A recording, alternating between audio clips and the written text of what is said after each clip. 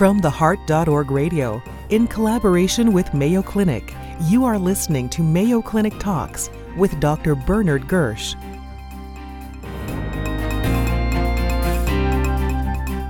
I'm Bernard Gersh from the Mayo Clinic, and with me is a colleague, Dr. Barry Borlaug, who has a major interest in heart failure. And our topic for today really is, I think, controversial and very topical, namely, quote, diastolic heart failure, although I believe, Barry, that the real professionals in the area call it HFPEF, or heart failure with preserved ejection fraction. Is that correct? Welcome anyway. That's correct. Thank you, Bernard.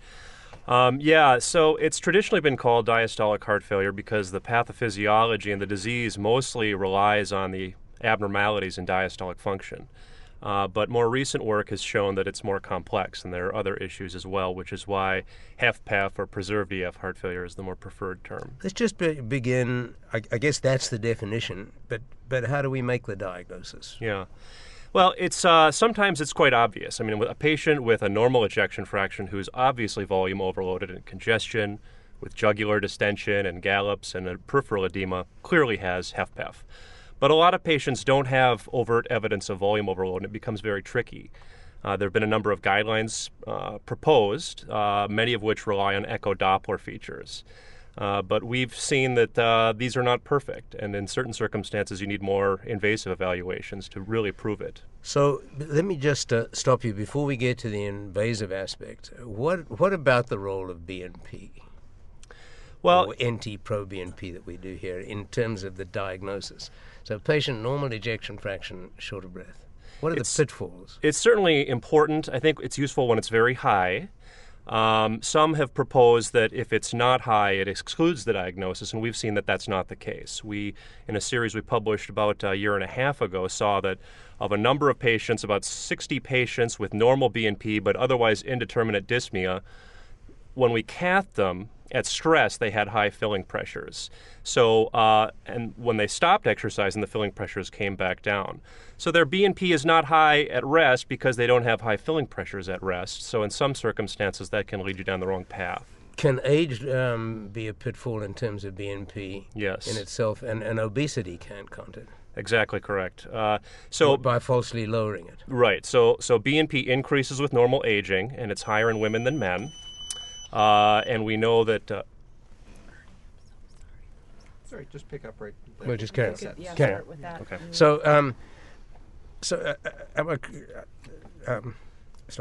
So age and obesity can let you down in terms of the BNP by falsely lowering it. Is that correct? Right. So for age, BNP increases with normal aging and is higher in women than men. So that can falsely tell you or give you a signal of HFPEF that is not real. That's just normal age and gender-related differences.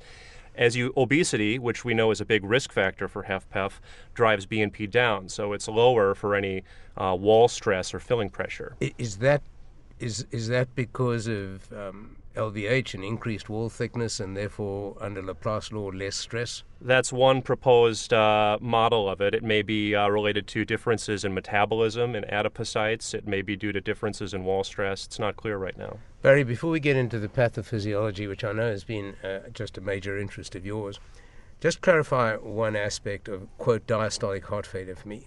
Most people with systolic dysfunction are going to have abnormalities of, quote, diastolic function. Yes. And where does that fit into the spectrum of HFPEF, or doesn't it?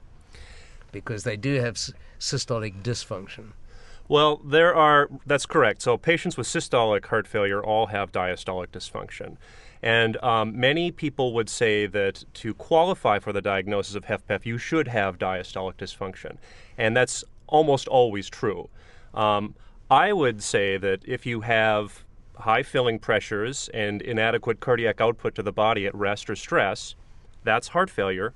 We'll start from that and then look at diastolic function. But for all intents and purposes, they almost all have some element of diastolic dysfunction. So we're going to not just focus on the patient with a clear diagnosis of heart failure, preserved ejection fraction. And by that that's 50% or greater, 45, 40, Correct. 60? I mean, it varies from study to study. It's generally about half as the rule of thumb, but a study from Olmsted County a couple years ago showed that the prevalence of HFPEF relative to reduced EF or systolic heart failure is increasing by about 1% per year. So maybe by 2020 or 2030, we're going to be talking more about 60-40%. As the population ages. Correct. Because right now you say it's 50-50, and the diagnosis is made of HFPEF is an ejection fraction greater than 50%. That's what some use 45, some use 40, but most are using 50% right now. So I've never seen flash pulmonary edema without hypertension, and that really leads us into the pathophysiology of this condition. Is it a ventricular ventricular? Is it an interaction with the peripheral vasculature? Is it both? It's all of the above, probably. It's much more complex. We like to have just one sort of process account for all patients, but unfortunately that's not the circumstance. Clearly there's a sort of patient that comes in with hypertensive crisis and flash pulmonary edema, and that's sort of one brand. They have a very stiff ventricle and stiff aortas, and minor perturbations in pressure and volume cause acute flash. What about the average? The elderly woman, history of hypertension, clearly short of breath with signs of failure. What's the pathophysiology? If you could try and unify it. So they have diastolic dysfunction, so their ventricles, they often have concentric remodeling or hypertrophy, and their ventricles are stiffer, so they require a higher filling pressure. That backs up on the lungs and the pulmonary vasculature and may cause secondary pulmonary hypertension. They may get hypervolemia from renal effects and neuroendocrine activation. But there's also abnormalities which are not apparent at rest that with stress become apparent. The ejection fraction is normal, but when you stress the system, when you exercise, for example, the EF doesn't go up as much as it should. There is also a failure to vasodilate to the periphery. There's evidence of endothelial dysfunction, so there's inadequate delivery of oxygen to the microvasculature and the muscles where it's needed. But this is key from a therapeutic standpoint as well, and that is how much, if you could fix the ventricle in terms of enabling it to relax, how much of a problem would remain because the vasculature is stiff? Is it the impedance that's increased or the resistance that's increased? What is the role of the peripheral vascular, the vascular bed, not necessarily just peripheral, but the vascular bed in terms of its interaction with the ventricle? Well, for muscles to work during stress, they need to get more blood flow. And we and other groups have clearly shown that regulation of delivery to those areas of blood flow is reduced from vascular dysfunction. We're not sure why that exists. A number of studies now, we know that filling pressures are high, but a number of studies that have looked at LV end diastolic volume, which is really the preload of the ventricle, not the pressure, but the preload is the volume, increases just as much in HFpEF as it does in non-HFpEF patients. So it would be hard from that to reconcile that fixing that is going to make them able to exercise more. So the key, and for our listeners, is this is a disease of the ventricle, but primarily or a critical part of it is the interaction between the pump and the conduits that it pumps into. Exactly namely right. The vascular bed. Exactly right. And we've seen that many of these different discrete abnormalities coexist in the same patient. Diastolic, vascular, endothelial, systolic reserve impairments. These patients typically have 3, 4, or 5 of these abnormalities that sort of coexist in the same patient to cause the phenotype. So that really allows us to segue into the management. And what I'd like you to do if would be to just discuss the limitations of our current therapeutic strategies and then tell us what is on the horizon in terms of new directions. Because suffice it to say, I think the management of HFpEF from a symptomatic standpoint is suboptimal. I mean, we really don't do very well, do we? There's no question. We've seen steady improvements in outcomes as we've introduced ACE inhibitors and beta blockers and devices and reduced EF heart failure, but we haven't really gotten any better. And I can just start out by saying no trial has shown a proven efficacious treatment for HFpEF. Has there been a trial of beta blockers in HFpEF?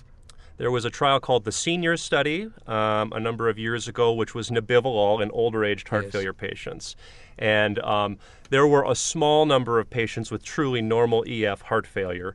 And in post-hoc analysis, they showed that they derived just as much benefit as the low EF patients, but there really wasn't a large sample. And what we need is a trial that is specifically targeted prospectively to just HFPEF. Because, I mean, the one attraction of a beta blocker is more time for diastolic filling by slowing the rate. Yeah. Do you think, and I think the one development or complication that these patients simply do not tolerate is atrial fibrillation? That's true. So that makes sense. Now, slowing the heart rate in mitral stenosis, for example, really brings filling pressures down and improves filling of the ventricle. But in a HFpEF patient at normal heart rates of 70 or so, all it does is prolong diastasis. So you're really not enhancing filling of the ventricle with the beta blockers. So I would say that. Now, calcium channel blockers, verapamil? Same issues. There was early evidence, especially in hypertrophic cardiomyopathy, that this may improve ventricular filling, but not well substantiated in HFpEF. Aldosterone antagonists currently under trial, the TopCat trial, which should be, I think, released in the next year or so. We're extremely enthusiastic and hopeful because aldosterone has lots of negative effects that are implicated in the pathophysiology. So what about a more futuristic approach? What are the new directions? Well, we're real excited right now about PDE5, phosphodiesterase 5 inhibitors, sildenafil, and we're just finishing up enrollment in the RELAX trial of sildenafil versus placebo in HFpEF. Part of this pleiotropic nature of the disease, you need a more pleiotropic drug that's going to affect multiple limbs. And there's evidence from animals and humans that PDE5 inhibitors may improve ventricular compliance. They can, of course, reduce pulmonary vascular resistance. They can improve endothelial function. They may even enhance renal responsiveness to natriuretic peptides. So there's many different limbs that might be positively affected. So I think that in the future, drugs that are more pleiotropic like that may be higher yield. The glycation products, there's been one trial. Yeah, there was a small study of the advanced glycation end product breaker, ALT711. That's the collagen fibrils that's right. Get deconstructed. So with aging, we get glycation of these proteins that hold our cells together. It makes them stiffer in the ventricle and the vasculature. So the idea is if you can break this with a glycation end product breaker, that might help. What about gene therapy involving the sarcoplasmic reticulum and calcium uptake? I mean, that's interesting both from the standpoint of systolic and diastolic dysfunction. Absolutely. And that is currently something that we're hoping to explore in the near future. So Barry, if I can sum things up, I mean, we know a lot about the pathophysiology of HFpEF, not much about the management, but if you come back and do this in a year's time, do you think it'll be a more hopeful picture? I certainly hope so. Thanks very much for joining us, Barry. Thank you. You've been listening to Mayo Clinic Talks with Dr. Bernard Gersh. Visit theheart.org to find out more.